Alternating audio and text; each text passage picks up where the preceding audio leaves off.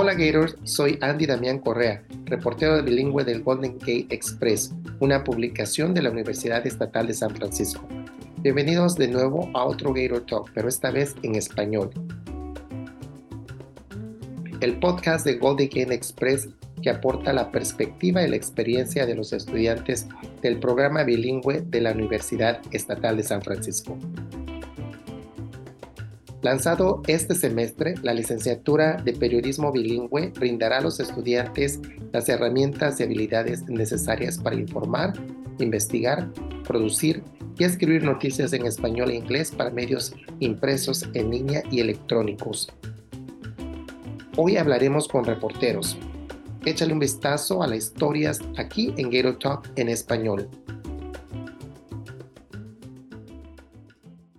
Mi siguiente invitada es María Fernanda Gómez, estudiante de la Universidad Estatal de San Francisco y en la especialidad de periodismo bilingüe.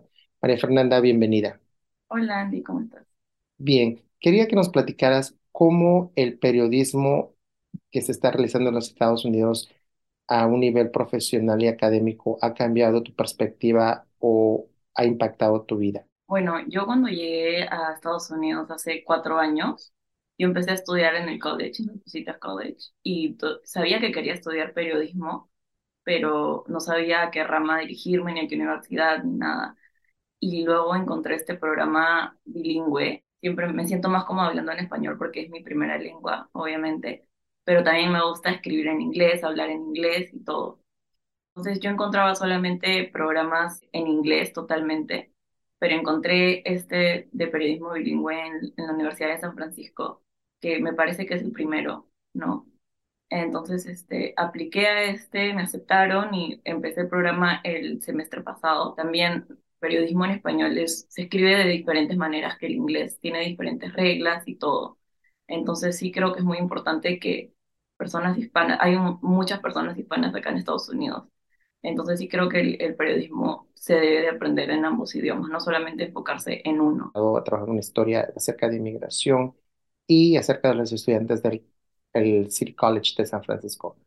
¿Me puedes hablar un poco de cómo fue tu experiencia y qué aprendiste de ello? Sí, bueno, el del City College todavía lo estoy trabajando, todavía no lo termino, pero sí mi experiencia en Mission fue al comienzo, para mí fue difícil porque nunca había caminado tanto por esas calles. Encontré muchas historias interesantes, que muchas han vivido crímenes, delincuencia en la misión y entonces más que nada aprendí a escuchar a las demás personas, que muchas personas tienen tantas historias para contar, pero nadie les pregunta. Yo viniendo de Perú, tengo una perspectiva totalmente distinta. En Perú nos falta tanto para avanzar, no se compara acá. Y eso que aún acá nos falta progresar un montón a las mujeres. Y nada, siento que la universidad nos da muchas oportunidades, nos da muchas facilidades, nos proporciona las cámaras, los micrófonos, o sea, nos da todo para que los estudiantes puedan salir y hacer sus historias. ¿Qué tienes programado que seas un intercambio internacional? Ujú. ¿Nos puedes hablar más de ello? Sí, el próximo año me gustaría irme a España a estudiar también periodismo. Creo que eso me va a ayudar a crecer mucho personalmente, pero también me va a ayudar a darme otra perspectiva del periodismo en otro país como es España. Si tienen la oportunidad de inscribirse al programa, que lo hagan, que no lo piensen, que si es que hablan los dos idiomas, que exploten los dos idiomas al máximo.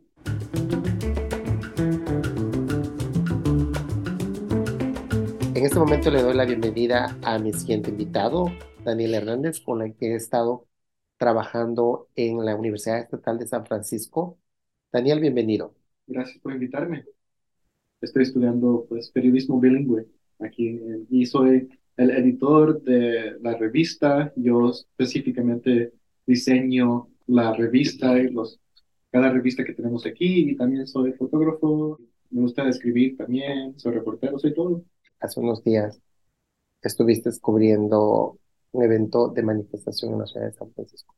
¿Nos puedes decir más acerca de ello y cómo fue tu experiencia?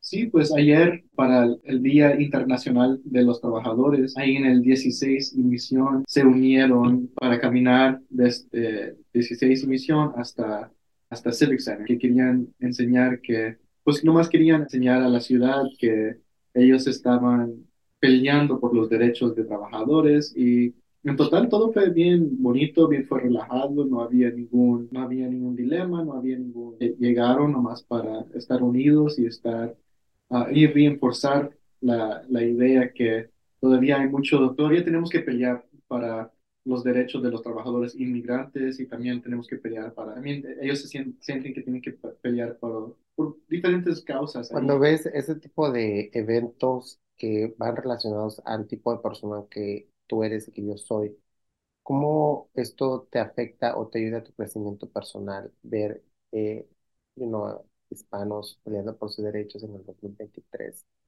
exigiendo todavía por sus derechos? Pues me recuerda que todavía nosotros como hispanos y periodistas, y yo soy periodista y también, también soy hispano, y me recuerda que pues no tengo que decidir de los dos, pero me recuerda que soy los dos al mismo tiempo. Tengo que trabajar duro como un periodista para decir la historia de nuestra gente. Fui uno de los únicos periodistas ahí que puede hablar nuestro lenguaje, ¿no? Yo puedo hablar español, yo puedo comunicarme con la gente allí, los puedo entender y también tengo la historia, pues mi experiencia como un hispano, yo puedo entender, pues había gente ahí que dice, mira, yo trabajé en un restaurante por tantos años, también había una señora que se llamaba Nancy Hernández, ella explicó que ella limpia casas y estaba explicando que la gente cree que es algo fácil, ¿verdad? Nomás limpias casas que no importa, pero ella dice, mira, yo estoy respirando químicos, me estoy matando mi cuerpo todos los días, no tengo tiempo para enfocarme en mi vida, apenas tengo tiempo para enfocarme en la vida de mis hijos porque estoy trabajando duro. Para mí, pues yo entiendo exactamente de qué está hablando porque yo tengo familia, yo tengo amigos y amistades que he conocido entre mi vida que tienen experiencias similares. Pues ha visto mi mamá también, ella también tenía que trabajar duro para hacer dinero también a ciertos puntos y es como me recuerda que yo tengo experiencias y tengo experiencias de pues, la raza que otros periodistas no tienen pues me empuja a continuar a ser un periodista y trabajar duro. Apoya el trabajo de Golden Gate Express suscribiéndote a nuestro boletín informativo.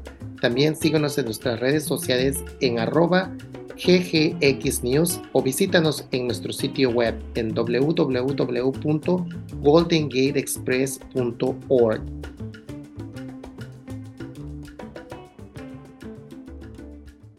A este segmento le doy la bienvenida a Gina Castro, estudiante de fotoperiodismo de San Francisco State University.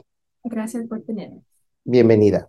Gina, ¿nos puedes platicar acerca de tu experiencia en el programa de fotoperiodismo de San Francisco State?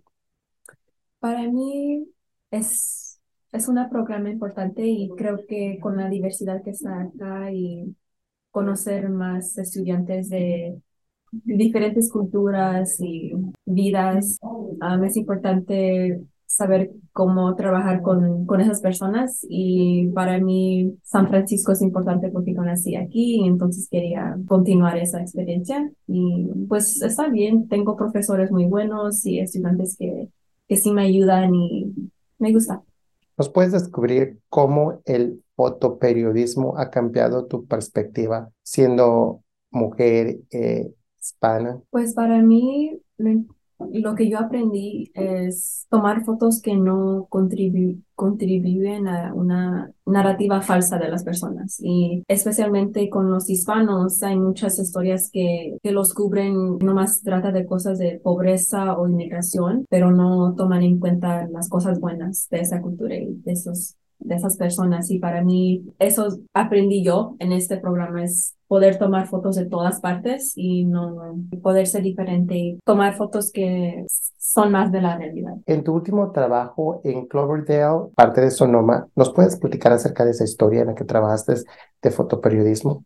Sí, esa historia estoy tomando fotos de las vidas de los campesinos y conocí a un señor en Cloverdale Él tiene como 76 años y todavía trabaja en las viñas. Para mí era difícil poder conectarme con gente porque muchos son indocumentados y no tienen miedo de hablar con la prensa y hablar con periodistas. Ha sido difícil poder conectarme, pero cuando yo les platico y les digo qué son mis intenciones y que ellos saben que tengo buenas intenciones, pues si me quieren ayudar. Pero ha sido bueno y para mí el proyecto se trata de tomar fotos de las vidas de ellos, no nomás trabajando, pero también pasando tiempo con sus familias o cuando van a la iglesia y poder tomar fotos de ellos. Para mí me ha cambiado de perspectiva porque, pues como dije, voy a decir una cosa, es que como yo no quiero así nomás tomar fotos de ellos trabajando en las viñas, porque ya todos hemos visto esto. Ya todos hemos visto los campesinos y trabajan. So para mí quiero tomar lo quiero hacer en otra manera y con lo que he aprendido acá en el programa de fotoperiodismo me ha enseñado de cambiar mi perspectiva y ir ahí y tomar fotos como si son. ¿Cuál fue lo más difícil para ti en esta historia de Cloverdale en el county de Sonoma? Sí. Cuando estabas haciendo esta historia, ¿qué fue lo más difícil? Lo más difícil fue ganar la confianza de las personas para que me dejen entrar a sus casas y andar en sus vidas y siguiéndolos. Y para mí me tomó como 4 semanas para ganar la confianza de nomás una persona. Entonces toma tiempo, pero para mí eso es lo que también estoy aprendiendo, de que eso toma tiempo, pero cuando ya lo logré, vale la pena. ¿Cómo te ves de aquí en 5 años? De aquí en 5 años me veo todavía trabajando en fotoperiodismo porque mi plan, mi sueño es tener un estudio y tomar fotos de gente así, pero con fotoperiodismo todavía veo que eso va a estar en mi vida para siempre. Si tuvieras que mandar un mensaje a las futuras generaciones que vienen a la Universidad Estatal de San Francisco, ¿cuál sería ese mensaje que le mandarías a los nuevos jóvenes que están entrando a la universidad y que quieren estudiar periodismo? Yo les digo que no tengan miedo si tienen ideas de unas historias, que no tengan miedo de hablar. En esta carrera tienes que hablar y no tener miedo, no tener pena. Con esta historia de los campesinos, si yo no hablaba español, no pudiera hacer eso. Así que me ayuda mucho en conectarme con la gente hispana y en San Francisco sí hay muchos hispanos y poder hablar con ellos en la misma idioma es importante para ellos. Aunque mucha gente no la cree, pero sí es. Yo digo que todos los eventos que hemos tenido y todos los periodistas que vinieron y hablaron con nosotros, me da fe de que la carrera en que escogí, sí puedo lograr más y puedo ser alguien importante en esta vida.